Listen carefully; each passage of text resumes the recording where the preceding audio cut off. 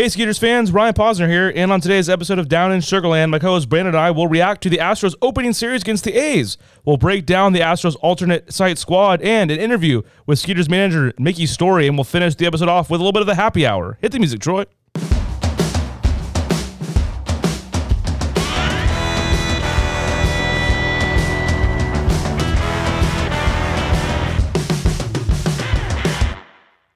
Looking to relocate? Then contact Nick DeRose for any of your real estate needs in the Dallas Metroplex area. For more information, give them a call at 469-283-8360. DeRose Dallas Realty. Cowboy by nature, agent by trade. All right, Brandon. Well, opening week has come and gone, and if you're an Astros fan and an Astros observer, I don't think that first series could have gone much better against the Oakland A's. A 4-game sweep, you outscore them 35-9. I mean, that is just an absolute crushing of the Oakland A's, who won the ALS last year. I mean, yeah, that 35-9 was actually the worst run differential in a 4-game series since the Philadelphia A's were outscored 39-11 in a 4-game series against the Indians in 1950. So it just goes to show how, boy, did the bats come alive. And not only that, knocking out of the park in a stadium. You and I mentioned this over the weekend when we were watching the game. That's not really like a baseball park. No. And especially hitting at night in Oakland, for those that haven't been there, it's not easy to do. No, that park is kind of already playing as a hitter's park, or a pitcher's park, rather. But then when you put it at night, it's a total pitcher's advantage. And you wouldn't have known it looking at the scores of the Astros. I mean, 8-1, 9-5, 9-1. Then they had the day game where they went 9-2. I mean, just everybody, really just the contributions were not, singular to a certain group of guys. I mean, you have Chas McCormick getting his first start yesterday. He went yard, and I loved the quote after the game. And they only actually made Chas McCormick available. He was the only guy to speak to the media after the game. And his quote, "We just crushed them." Like, I don't think he could have said it any better. I mean, Kyle Tucker homered, Jason Castro homered. I mean, you saw Alex Bregman homered in 2 straight games. The only really thing you look at this weekend and you're kind of concerned about is Michael Brantley, but it looks like he's going to be okay, and he'll be back in the lineup this week. Yeah, the X-ray was negative just day to day at this point, so that's a huge relief because he's leading the team in doubles right now with 4. And you mentioned it, everybody doing the job. I mean, the guy that's leading the team in RBIs right now is Tucker with 7. And then you look at how, I know your boy Kaplan hates lineup construction, but when we were talking about Altuve being the leadoff hitter, the one thing I always look for the leadoff guy is how many runs are you scoring? Leading the team right now with 8 runs. So it's good to see that he's getting on base and coming around to score, and it's showing right now. Right now, these bats are red hot, and I love it. I think a bunch of fans right now are looking around the league and seeing that this is a scary team. Yeah, and I feel like maybe it's just me, but people might have forgotten, if you're not an Astros fan, that this guy named Yordan Alvarez also plays for them. I mean, he missed pretty much all of last season after winning the Rookie of the Year, and I mean, that guy, he puts the easiest swing on a ball, and I mean, he hits it opposite field. It just looks like he's barely touching it. It goes like 400 plus feet. And then one thing that you think about is like, what was the down spot was probably Maldonado, who had 6 strikeouts and right now leading the team. But then you plug in Castro, the Astro, he comes back and goes yard as well. So, I mean, it's a situation where they had a weakness right there, replaced it with Castro, and then he shows that he can fit right in that lineup. Castro the Astro. I like that one. I'm sure that he's been an Astro, the longest tenured guy on the team. I mean, I know he's been 2 different stints, but also, I mean, with Maldonado too. I mean, hey, look at the pitching lines. I mean, 1 run in the first game, 5 with McCullers start, but still McCullers looked incredibly sharp in his outing. I mean, all the way around. I mean, I'll take Maldonado the way he's sitting like a frog back there and putting on the signs. He's doing a good job so far, and leading into that, the pitching staff. I mean, my goodness, as good as you could possibly hope for too. Especially yesterday, Brandon Bielak, a guy who I kind of maybe pegged as the guy that might have been the opening day starter for the Skeeters, throwing a perfect 3+ innings of relief yesterday to keep the bullpen nice and rested. 4 2/3. And then he went hitless. And I mean, not even giving up a hit, not a run, anything like that. 4 strikeouts, no walks. He's the reason, Dusty actually alluded to it in the press game conference. They're going in this 2-game set against the Angels, and because Bielak was able to go for so long, they're going to have a rested pen to where they can just throw guys out there if need be, if the starters aren't going the distance. But even the starters were pretty lights out. Greinke, 6 innings pitched, 4 strikeouts, only giving up 3 hits, no walks, no runs, getting the win. I mean, everybody kind of did their job minus Javier and Urquidy. They're the only down spot. Yeah, I misspoke on that. That was Javier who got the Friday night start, which was the closest game. I mean, 9-5. That was making you sweat a little bit there with the 4 runs. I mean, he was almost getting you in a safe situation. Yeah, Javier, he did go 3 2/3 inning pitched, 4 strikeouts, giving up 3 hits. He didn't walk anybody, but a 4.91 ERA for your first start. Not that great. You kind of expect a little bit more innings out of him. He and Enoli were probably the only downside. Enoli Paredes were probably the only downside in the pitching. Paredes, I mean, I think it was in 2 games. He had 2 games in an inning and a third, walked 4 guys. Not what you really want in an inning third from your middle relief.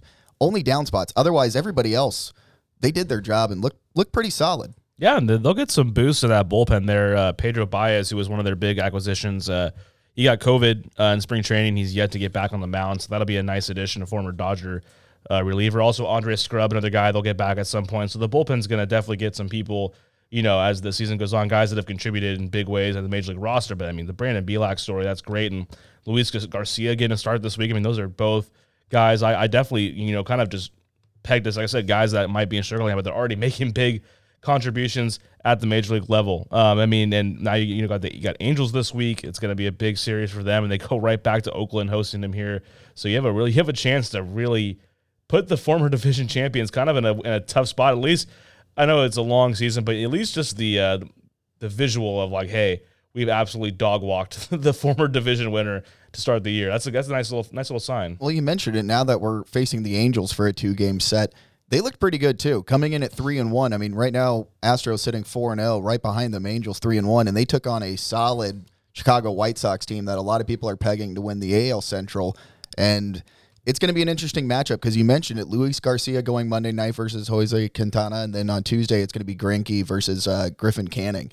So if they can pull off 2 wins right here, going up 5-0 in the division, having at least a 3-game lead, yeah, super early, but a red-hot start allows you a lot of confidence heading into the later end of the dog days of summer. Yeah, I mean, and something else, too, that I think Dusty Baker might have pointed out, or it might have been even the players themselves, was that, this was the first series in front of fans for a lot of these guys, especially young guys like Enoli Paredes, Christian Javier. They've never really played in front of fans, and especially in a hostile environment. Obviously, the A's fans, they were plenty happy to boo the Astros as they came on and off the field. I know Correa got hit by a pitch, and didn't seem to be a lot of teary-eyed fans there about that, and they were so clever with the lineup music. But it seems like everyone, held it pretty well, and it helps when you got your veterans like Bregman coming up and hitting monster home runs. That'll quiet the crowd in a hurry. Well, I think the Astros kind of broke the spirit of the Oakland fan base because on opening night, there was 10,000 in the crowd, which is right now, it looks like a packed house with 10K just in that stadium. But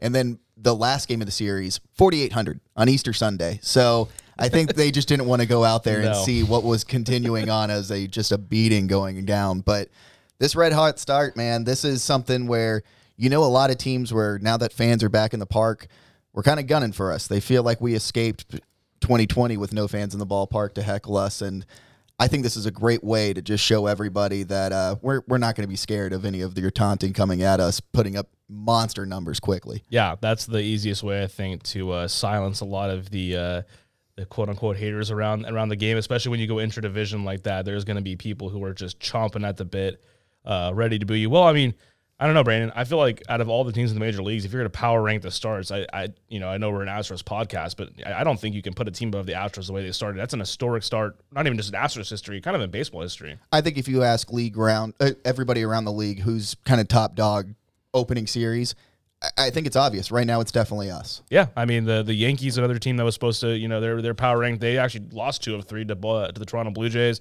Dodgers, they took 2 of 3 from the Rockies. So, I mean, there are some of those teams that are up there. I mean, none of them, and then, record aside, just none of them did it in such dominant fashion. Red Sox got swept by the Orioles. I mean, it's a situation where, again, you're mentioning it super early, but this is the kind of start that you kind of dream up. Yeah, it's a long season, and I think people around the country who were, just so hoping for the Astros to really just fall on their face are kind of getting a glimpse like, oh, man, like that core they had, I mean, minus George Springer is so intact.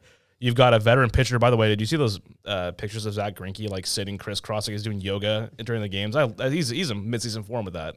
I mean, he's just centering his chi, and it shows 6 innings right there of no ERA. So that's a solid start. Like, you think Dusty Baker's just sitting there, he's chewing on his toothpick, and he's like, what is he doing over there? Dusty just looks at him and says, "I only know one yogi." And Yeah, that's about it while he chews on another toothpick.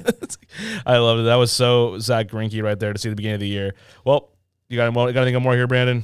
No, I'm ready for opening day, get some fans in this ballpark, and just put on a bigger show. Right now, we got to take these next 2 against the Angels. That's a huge step right here. We can really set ourselves apart quickly. Absolutely. A lot more division games coming up this week. And when we come back on Down in Sugar Land, me and Brandon are going to run through the Astros alternate site squad, kind of get an idea of who might be out here in Sugar Land come May. You're listening to Down in Sugar Land. Baseball is back at Constellation Field, and full season ticket deposits are now available. May 20th is just around the corner, and you won't want to miss exciting baseball this summer as the Skeeters enter their first season as the AAA affiliate of the Houston Astros. For more information, visit sugarlandskeeters.com and be one of the first to reserve a seat. All right, so one of the developments here with the Astros roster, now that they've announced their opening day roster, is they also announced their alternate site roster. And Brandon, this kind of really pertains to us here down in Sugar Land, no pun intended, because these are some of the guys that we're probably going to see here with the Skeeters to start. I mean, these are guys that they found it pertinent to get work in at their alternate site in Corpus Christi before they open the season here in the minor leagues. And, there's some interesting names here. I don't know about any really big surprises. What are some of your general thoughts about the names you're seeing here on this roster? It's a bunch of guys that are right there on the cusp of making the team. So if there's any injuries, I think they can not only step in, but also produce as well. One guy that jumped out to me, Garrett Stubbs. He seems to always be winning awards. I mean, he played at USC. He actually won the 2015 Johnny Bench Award, which is the nation's best catcher award. And then 2016, he was a California League mid-season All-Star. 2017, Texas League All-Star. In 2018, he was a PCL All-Star. I mean, and even in that 2017 season, he was named best defensive catcher in the league by Baseball America. So you can see he's collecting all these type of awards. Clearly, he's got a glove. He's an all-star. I think he's just a superstar waiting to break out. Yeah, I mean, he's a guy, I think every organization, they want a Garrett Stubbs. I mean, he's a guy, he's third catcher, I guess, on the depth chart, but the guy caught a inning in the ALCS last year. I mean, he's the guy that they trusted that much to put in a winner-go-home game in the last game of your season. I think if you peel the curtain back here a little bit even more, Brandon, you see the Astros were able to carry a 5-man taxi squad on the road when they went to Oakland as well as down to Anaheim. And those guys, Ralph Garza Jr., right-handed reliever, Nivaldo Rodriguez, pitched a little bit last year with the Astros. Peter Solomon, a very intriguing guy, former Notre Dame pitcher who's coming off Tommy John.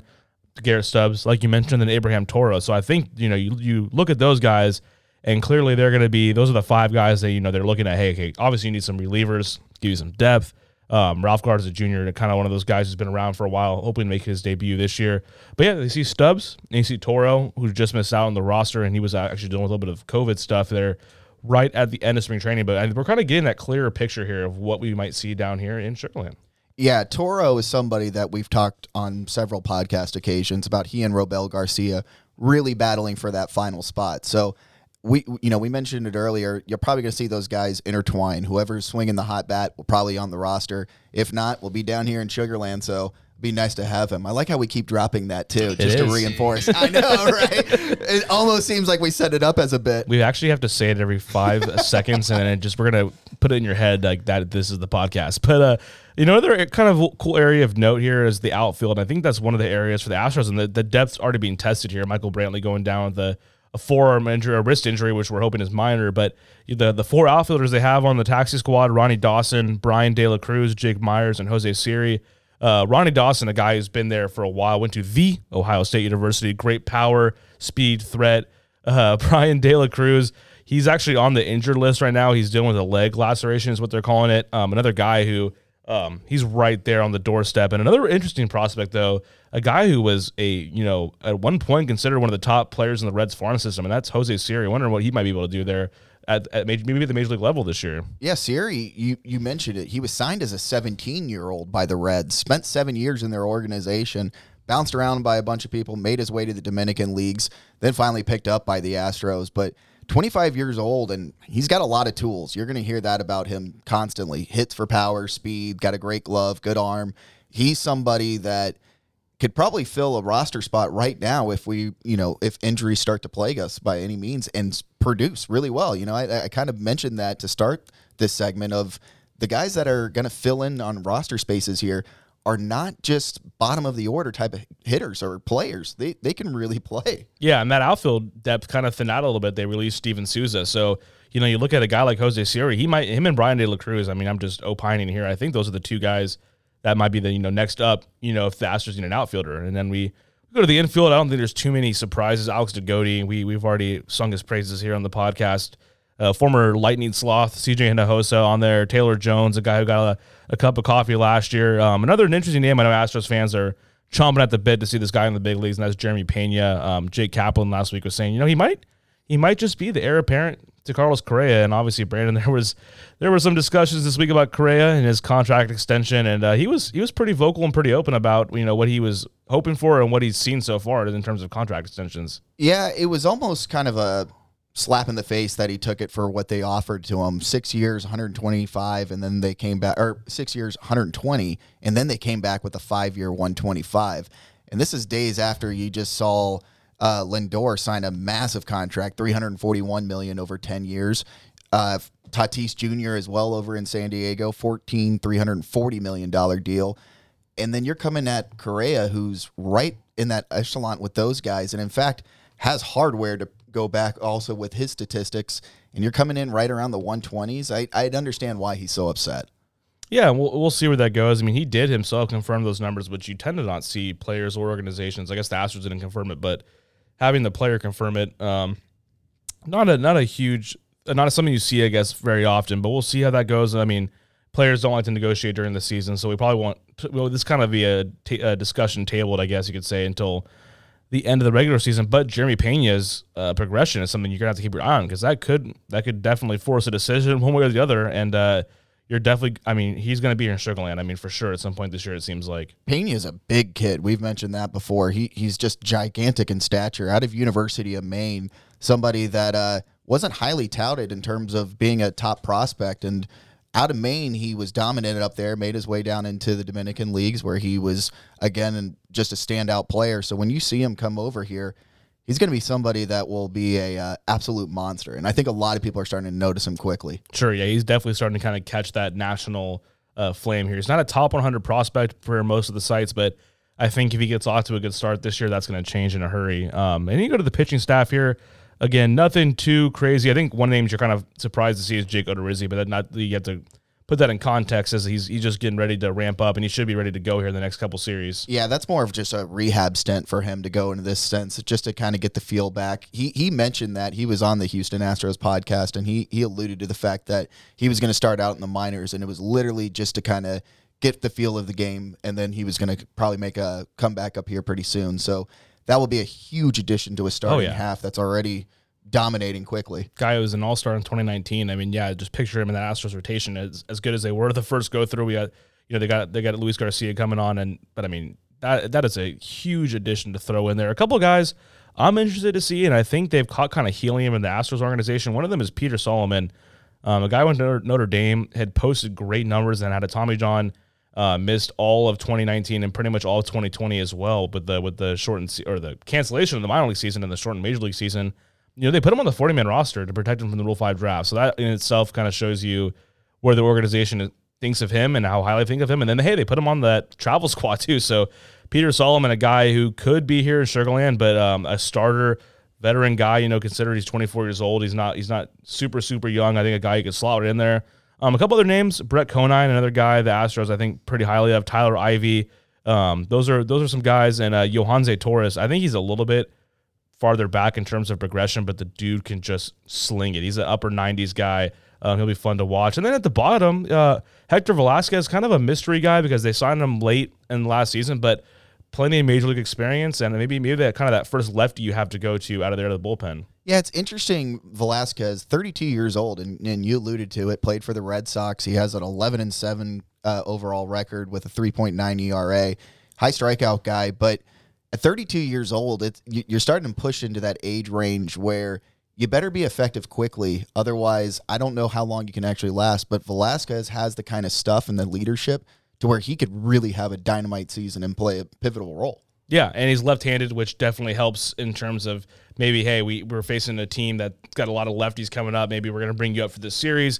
Always a veteran guy like that to have in your back pocket, I'm sure is going to be useful at some point. And kind of interesting too. I didn't know that teams were going to do this, and I found out that it's pretty common. Their Astros are going to play some games with an alternate site squad. They play on April 12th and 13th against the Round Rock Express. So that's going to be at Whataburger Field in Corpus.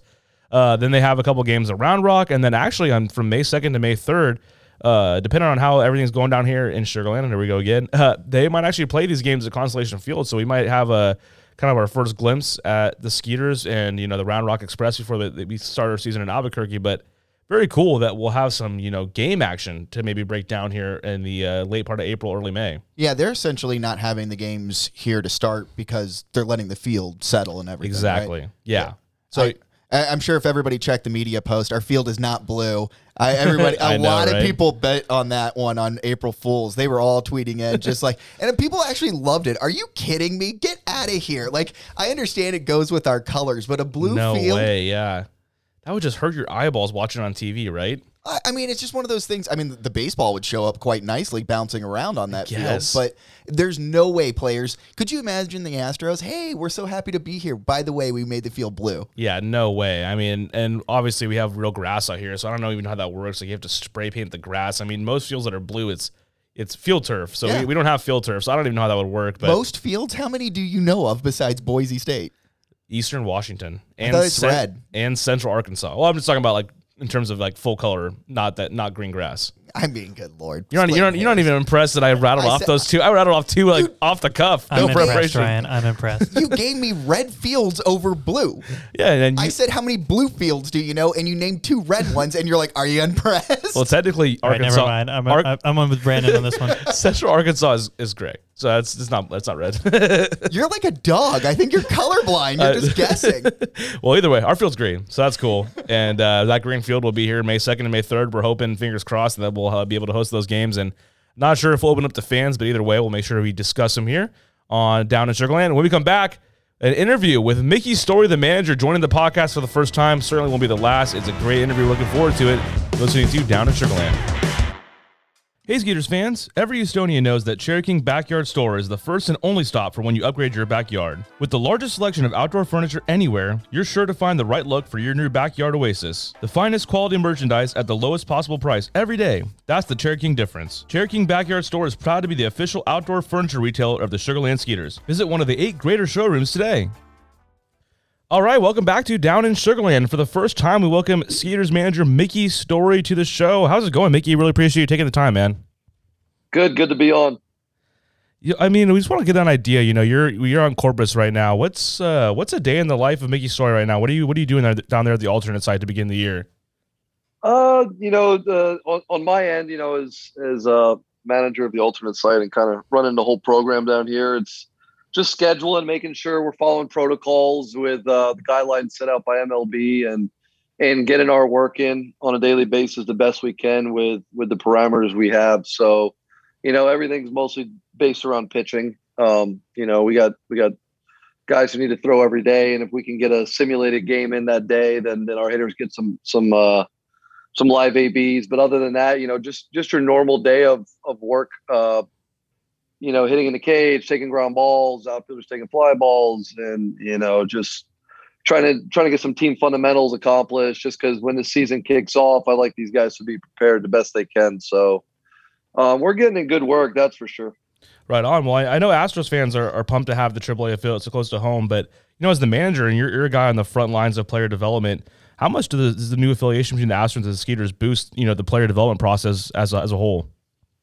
Oh, it's huge because, you can have your people who are in Houston, with the big league team right down the street, and they can kind of bounce back and forth and just communication and linking up, any which way we can is just, way easier. There's not that distance of multiple hours or in some people's cases, flights even. So it's extremely easy to communicate and be in one place, in the afternoon and be in the next place at night, so we could have guys be at almost, at both games at the same time if you had access enough. So it's extremely accommodating to be this close to the big league team.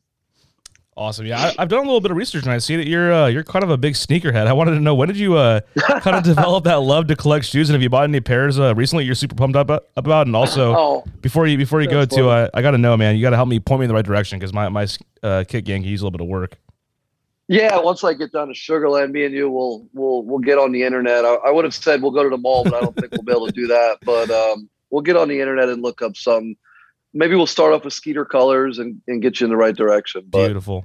Yeah, that's funny. It's funny. You definitely did some research to hear that. But yeah, it's something I took a liking to in like elementary and middle school, like a little bit back in the heyday of Michael Jordan, and kind of just evolved over years. And in high school was just really, really into it. Kind of started getting into the world of the exclusive stuff and like waiting in lines, and I got kind of an addictive personality. Like if I buy my son baseball cards occasionally, and then I'm like, okay, I need to buy more. And then before I know it, I'm more into it than he is. But that's kind of how sneakers had been for me for years and years. And, when I got to make a little bit more money, it just opened the floodgates for buying a lot of shoes. But I'll tell you what, these days I have really, really scaled back. My wife actually gave me credit this year for not taking so many shoes out to the season. Normally I would take like multiple duffel bags. This year I left with 4 pairs. So I love it. Mickey, what would you say? I'm getting old. Mickey, what would you say is your prized pair of shoes that you own right now? Oh man, that's a tough one. I mean, we're talking like, this is no exaggeration. We're talking over 200, close to 300 pairs of shoes total in my collection. So like to pick one is just like, you're really putting it on me. But I mean, I have some stuff that's pretty expensive, that's exclusive, but they probably wouldn't be my favorite. To be a real sneaker nostalgic, like I'm going to have to go with like my original pair of Jordan 11s from like 2001 when I was in high school. And they're still in really, really good condition. They're Jordan 11s, the black and red. Nowadays they call them the Bread 11, but it's literally released probably 10 times since then. But that was like the second release ever of those. Like they released back in 96 when he wore them. And then they came back out in 2001. But I still have that shoe to this day, and it's like crazy good condition, which is rare but it just goes to show you how good quality they made them back then. It was really good. It's changed a bit. Yeah, that's awesome. My collection consists of like 4 pairs of shoes, so you have to coach me up a bit when you get out here. Yeah. Before you even got to the minors, I saw you had a pretty prolific college career at Florida Atlantic. You're still top 10 in several pretty important categories as a pitcher. As a South Florida guy, how proud were you to have such a great career down there, so close to home? And then also, what are the Mickey Story statue plans right now at the FAU baseball stadium looking like? Yeah, you know what? I can't believe they don't have one up already. I've been waiting for years. At one point, I was on a banner, and then I think they either the windscreen banner got knocked down or they just got tired of it. Because I went back recently and it wasn't there, and I was kind of like, "Yo, what's going on here?" But the statue, I've been asking for years, and I don't think it's going to get done. But I mean, being a South Floridian, going to school at FAU, which was extremely close to where I grew up.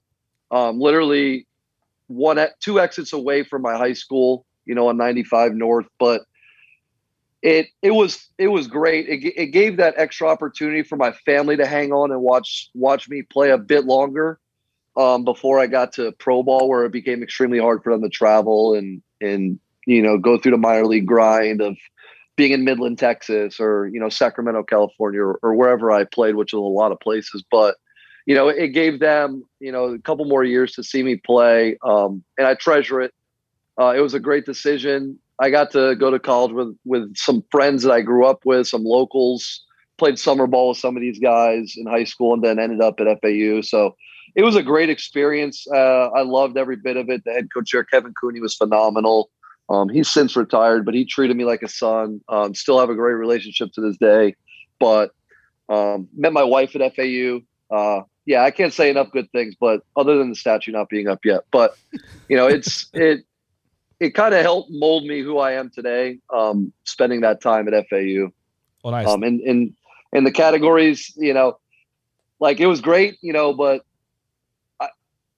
the memories is what I treasure the most. Like, having a good career there, and actually it kind of ended pretty poorly because I got hurt, but the memories that were built over that time and the friendships were what's really important. That's good stuff right there. And yeah, man, we'll get our audience here. We'll start the campaign, grassroots, at GoFundMe's. We'll get that statue up here in no time. Absolutely. Please talk to somebody. Absolutely. I saw your playing career took you to a bunch of different countries, cities, the Dominican Republic, Venezuela, Mexico, but it also took you here to Sugar Land at one point while you were with the Somerset Patriots. What do you remember about that? Yeah. Oh man, I remember it being the best. After playing so long in AAA and in the big leagues, and then playing in the Atlantic League, coming to Sugar Land was like a little bit of a reminder of like the PCL and like good AAA affiliates, because it was such a nice ballpark, and it had good crowds. Not that the other ones weren't, but the Northeast can get old, like some of the ballparks. But Sugar Land had a nice ballpark. It had a great team hotel, right there, the Courtyard Marriott. I remember, in a good area with a bunch of good restaurants. So it was like that little refresher of, I remember we did like 7-day road trips to Sugar Land. Yep. Something crazy like that, like a full week. And you just played them 7 times.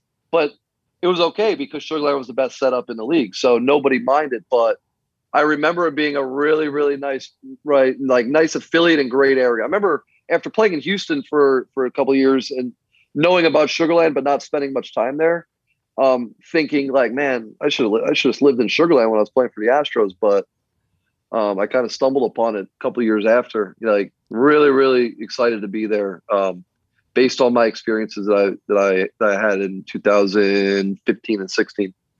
Yeah, man, that's funny how time works, and now you'll be back here full time. And that Baker Street and all those great places, Bar Louie out there in Town Square next to the Marriott, they're still there too. So we'll have to reintroduce you to some of those.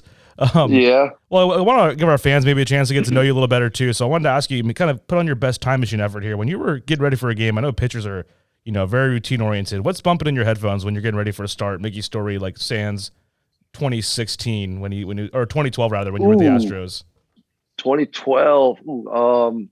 Definitely, like, this is funny because I feel like I'm so old now compared to what I was probably listening to then. Definitely like some Young Jeezy or like T.I., definitely some hip hop, that's for sure. Jay-Z, just like, ton of stuff. Maybe even some Texas rap too, like some Bun B and Pimp C, because I was playing for the Astros in 2012. So probably feeling some like, Lil Flip maybe. Nice. Definitely some southern hip hop. Oh, I love it, man. That's awesome. Yep, Young Jeezy, man, taking me back there a little bit. yeah, he has some good CDs. Well, good CDs. How about that? They still make CDs? No, I don't think so. I think that's like in the VCR, the relics. Yeah. Well, before you've been connected with the Astros for a while before you became a coach with them, and at the 2012 season, I wanted to go back there. I mean, you had a pretty scary moment where you got hit in the face with a line drive, and you only missed a few games, which is pretty incredible. But how frightening of an experience was that? Because I mean, that's something you see, and it just makes you cringe. And thankfully, so you only missed a few starts, but were there like nerves when you got back on the mound or something like that?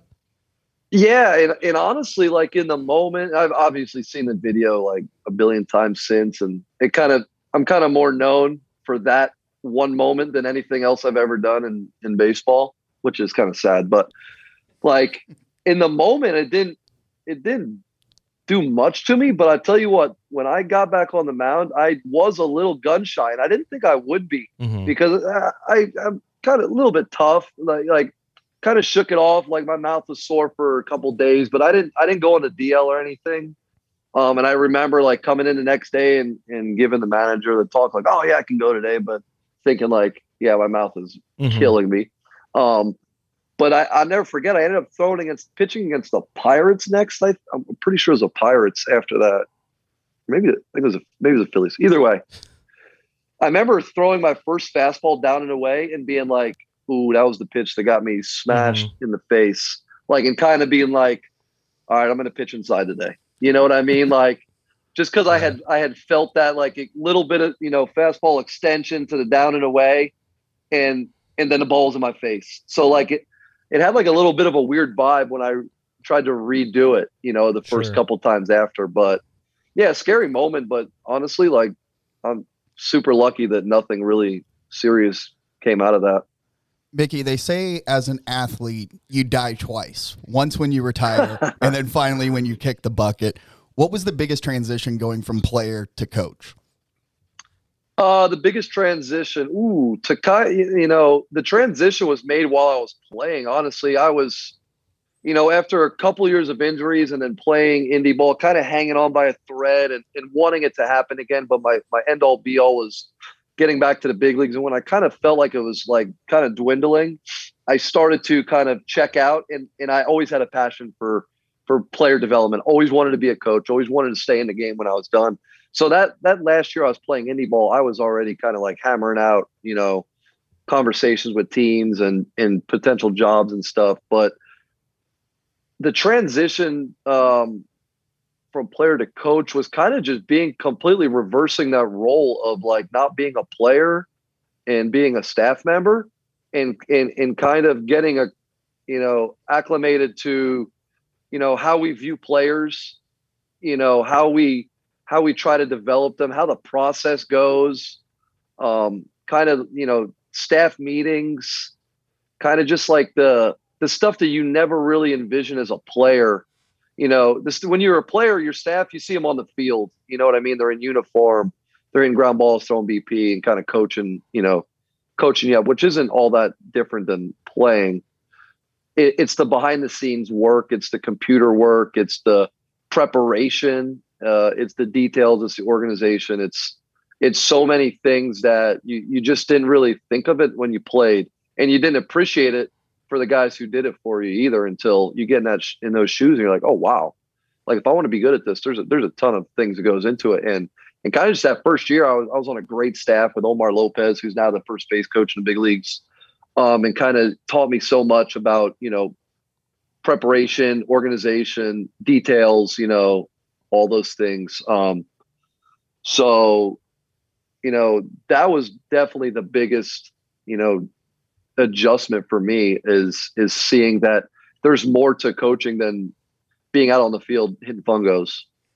Well, yeah, I mean, you've really, dove, head first into the coaching sphere. I mean, you've had a couple of great seasons as a manager. I mean, the best record in AAA back in 19, but I've also, you've done some pretty good work as a travel ball coach for your son back in Florida. I mean, yeah. I know your job will take you on the road a lot. I mean, how valuable is it to have that family time with your son? And I saw you with the other two kids and being for them when they play sports. Yeah. So my family's diehard sports. My wife played soccer at FAU. My oldest daughter plays soccer at a very competitive level. And my son, he eats, sleeps, and breathes baseball at 8 years old. People think it's crazy, but I'm like, hey man, if the kid loves it and I love it, like we're dangerous. Perfect. You know what I mean? So it's like me and my dad's relationship, except my dad didn't play in the big leagues and coach in professional baseball. So like my son being able to go to the ballpark and spending time with, these guys that he's been with for over the years and built relationships with.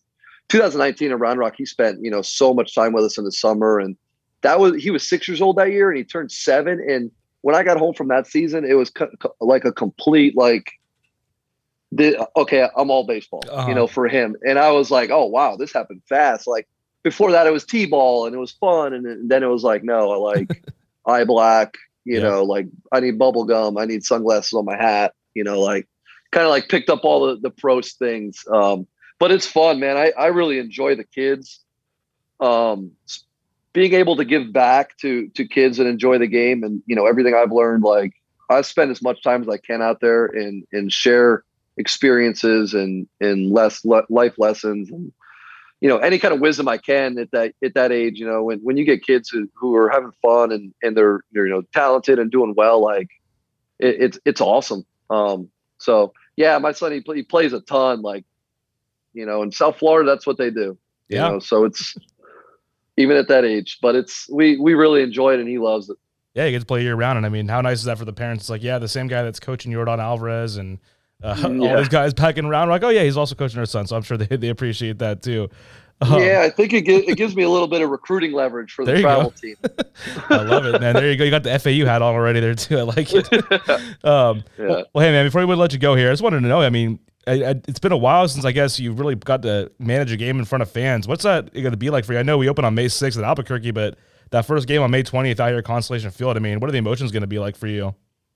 Oh, it's going to be great. I can't wait. Honestly, being in spring training and having some fans was like the biggest breath of fresh air. Like after, being at the alternate site last year and the restart and doing all those things where it was just completely closed door workouts, like nobody around, nobody doing nothing, you could hear a pin drop, to being in the building with fans. Oh, wow. It's going to be special to have those lights kick on for a night game and not a day workout or a day spring training game. Like, it's going to be exciting. It's one of those things like, you never really know how much you appreciate it till it's gone. And we experienced the heck out of that last year,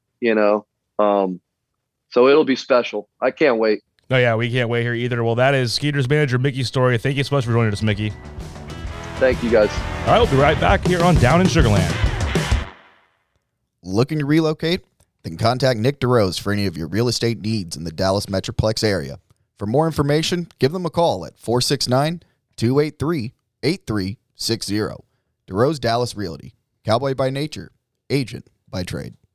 All right, that was a great discussion with the new Skeeters manager, Mickey Story. We're excited to, get to meet him and talk with him. He seems like a very interesting guy, and we're looking forward to getting to know him better. And speaking of getting to know him, Brandon, I thought it was pretty cool. He opened up about his sneaker collection. I like that very personalized little account of when he started collecting shoes and where he's at with it now. Yeah, such a fun personality, man. And that shoe collection actually is going to go a long way with the younger players. That's so big in the generation for younger kids right now to be a sneakerhead.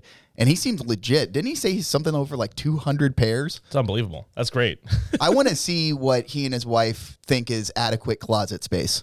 Well, yeah, who has the bigger closet space for shoes? I'm curious. That's what I'm saying. He better hope that she doesn't have like a shoe fetish as well, because otherwise I'm pretty sure her kids are going to be like, hey, we're going to just take a little space. Right, I know. And I'm interested to see, one of the things we didn't get to ask him, but, we'll get to talk to him as the weeks go on is, how do you manage that dynamic of, you're a manager, you want to get wins, but you're also, your first and foremost goal is player development. And I mean, he's a fast riser in this Astro system. He went from Quad City, or he went from Bowie's Creek actually as a coach, they were the high A affiliate. Then he went to Class A, won a Midwest League title, goes to the Pacific Coast League, wins the Pacific Coast League title. So they think very highly of him. I think he's found a pretty good way to kind of find that high wire act of, hey, I want to win, but we want to develop. Well, and on top of that, he's going to understand players' mindset because he was one. So he'll speak player and also coach. So he's going to know how to draw that line, and it shows in his results. He'll be able to kind of break it down to a pitcher and just say, make these kind of adjustments in a game, and he'll see some results. But then he also has the strategic mind to know what situations to bring a guy in. And he's somebody that's what's going to get the players up in the system, not only showing promise, but winning games never hurts, and he's a proven winner. Yeah, no doubt about it. And he also is a guy that he's played a lot of minor league games. He's played in Venezuela. He's played in the Dominican. He's played independent ball. So, we talk about guys like Alex Degodi, Ralph Garza, who haven't yet got their first crack at the big leagues. And, that can be, sometimes pretty tough to deal with. But he's a guy, he can say, hey, man, I stuck with it. Like, the track record's there. He's really a good figurehead to have up there in the organization. And like I said, he's only 35 years old, super young. I'm sure he's very relatable to these guys. And it seems as an easy guy to have a conversation with. I also love his honesty. When you asked him about when he came back from the injury after getting hit in the face and was there kind of a mental kind of gap? Typically, the bravado answer is, no, I just stepped up on there after the first fastball. I was good. But no, he was complete opposite. He talked about how he was nervous, how he kind of was a little bit worried. And I think that's going to carry weight, knowing that he's going to be upfront with you. I think the players will really respond to that. Yeah, that's a great point, because I myself, when I was writing that question out, I'm like, do I ask this? Is it weird? I mean, I don't want to bring up a tough memory for him. And man, he was an open book about it. And like you said, I was really, if any answer, I was expecting, didn't think about it much. But like any human being, you get hit in the face with a screaming line drive, you're going to flinch or two. Like I said, the next outside pitch he threw, which was the same one that got taken up the middle, flinched a little bit. And like any human being, that's a very natural reaction. So it was fun to get to know him. And like I said, we'll have him on again at some point. And I think he's a guy that we'll learn a lot from, Brandon, and kind of as we get to talk to him more. And I honestly want to start seeing these shoes as well. I think that'd be something fun to start putting up on the social and letting the fans start to interact too, that are sneakerheads out there, and make like a challenge or something that we can do. Yeah. And also, hey, not a bad way to grow up. Grow up in South Florida, then you just stay right there at Boca Raton at FAU. He's growing up in a nice little area, and we're pumped to have him here. Well, when we come back, we're going to finish episode number 5 off with a little happy hour listening to Down in Sugarland. All right, fellas, it is time to end the episode on a happy note with happy hour. And the concept is quite simple. We just talk about stuff that makes us happy. Batting leadoff, Brandon, what's making you happy? Finding money in random locations around your house. Whether most commonly it's found in the jean pocket, right? Doing laundry, pull out a little 5-ski or something like that. And it's just an instant happiness. This never happens to me. I feel like every time I pull out something, it's like a bill that I owe, like instead of actual money. But the other day, cleaning out my car, and I found the Holy Grail, a $20 bill underneath my seat. And then it made me wonder, since this never happens to me, is this mine? And if it's not mine, the person has no idea. So I think this is the universe telling me, spend me. It's Mr. Jefferson. I mean, I think that, people are going to find that less and less. I feel like cash is just a novelty in itself now. So we're kind of seeing like the endangered species of random loose leaf cash. I agree. It's one of those things where I can't wait to take it. Now, what do I spend the money on? Do I take it and like buy myself a meal? Charity. That's the easy answer that everybody's going to give. You donate it to the needy of $20. You turn it into the police, Brandon. I don't know what you're talking about. I feel like we could do something show related with it. Oh. Yeah, I like that. Maybe like a little like pizza party. Between the three of us. We've already done that plenty of Everybody times. gets one slice. I think we could turn that over to the show. What should we start to do with the $20? All right, we'll put it on a poll somewhere. We'll figure that out. But that's what makes me happy. Finding the money in random spots. It needs to happen to more people more often. I love it. Yeah, I think that's a great thing to strive for. Troy, what about you? What's making you happy over there? I was thinking about it the other day. I love walking around in my neighborhood, and then you just get a whiff of someone lighting up a grill, whether that be charcoal, barbecue. They're going to be cooking something good. And then I just get hit with like a whiff of, nostalgia of, being a kid, hanging out by the pool with friends and family, waiting for that hot dog or burger to come off the grill. It's, you have the baseball game on. It's one of my favorite feelings, especially during the summer. Yeah? Is that a good smell? Is that nice? Is that nice to do? Yeah, I'm sorry to bring that up, Brandon. If y'all don't know, I guess Brandon can't smell. Yeah, people call it nose blind, the fact that I can't smell at all. It's been ever since I was a little kid. I have a horrific deviated septum. It can be fixed, I know. I've been told that a million times. But I'm worried about if I get this sense of smell, it will change me.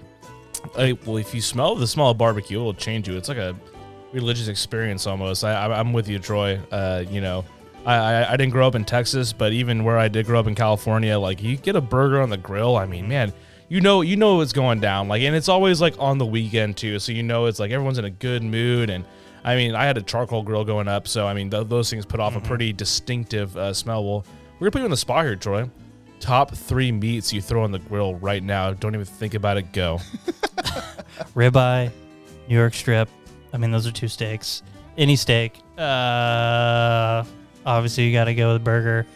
80-20 Angus beef or ground chuck.